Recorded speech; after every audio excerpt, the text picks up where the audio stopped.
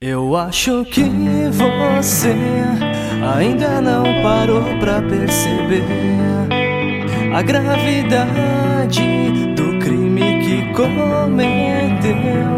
Naquela tarde o amor morreu de forma covarde.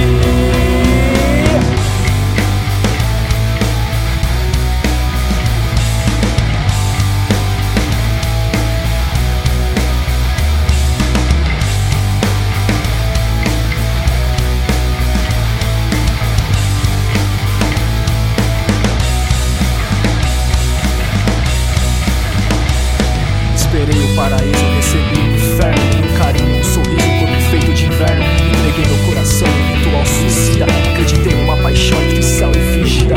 Provei o gosto azedo da vergonha e derrota. Veneno veio tão cedo, me sinto um idiota. Seu olhar era ausente, semblante tão frio. Nadei contra a corrente, me afoguei no seu rio. Eu acho que você ainda não parou pra perceber a gravidade do crime que cometeu. Naquela tarde o amor morreu de forma covarde. Quero esquecer os segundos, o sangue derramado, os cortes profundos, tudo que deu errado. Esquecer sua má vontade, sua atitude homicida, seu vômito de vaidade, sua falta de vida. Cadê o seu fogo, nossa música favorita? Você sabotou nosso jogo, garota esquisita. A lembrança ainda arde, a indiferença o abandono. O amor morreu naquela tarde, naquela tarde de outono. Eu acho que você ainda não parou pra perceber a gravidade do crime que cometeu. Naquela tarde o amor morreu de forma covarde.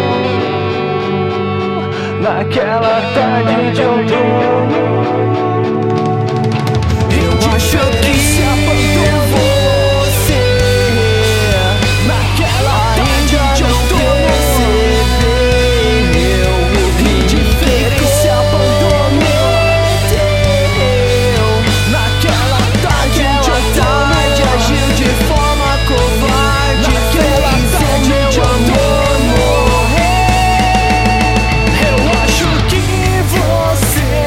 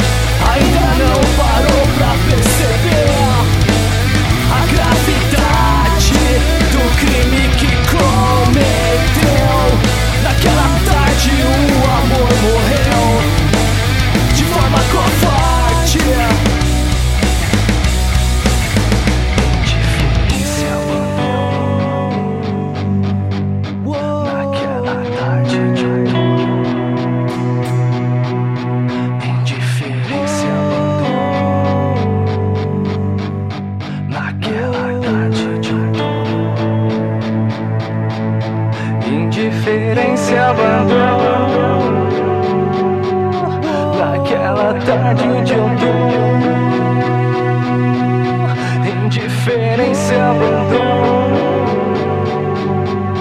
naquela tarde de outono.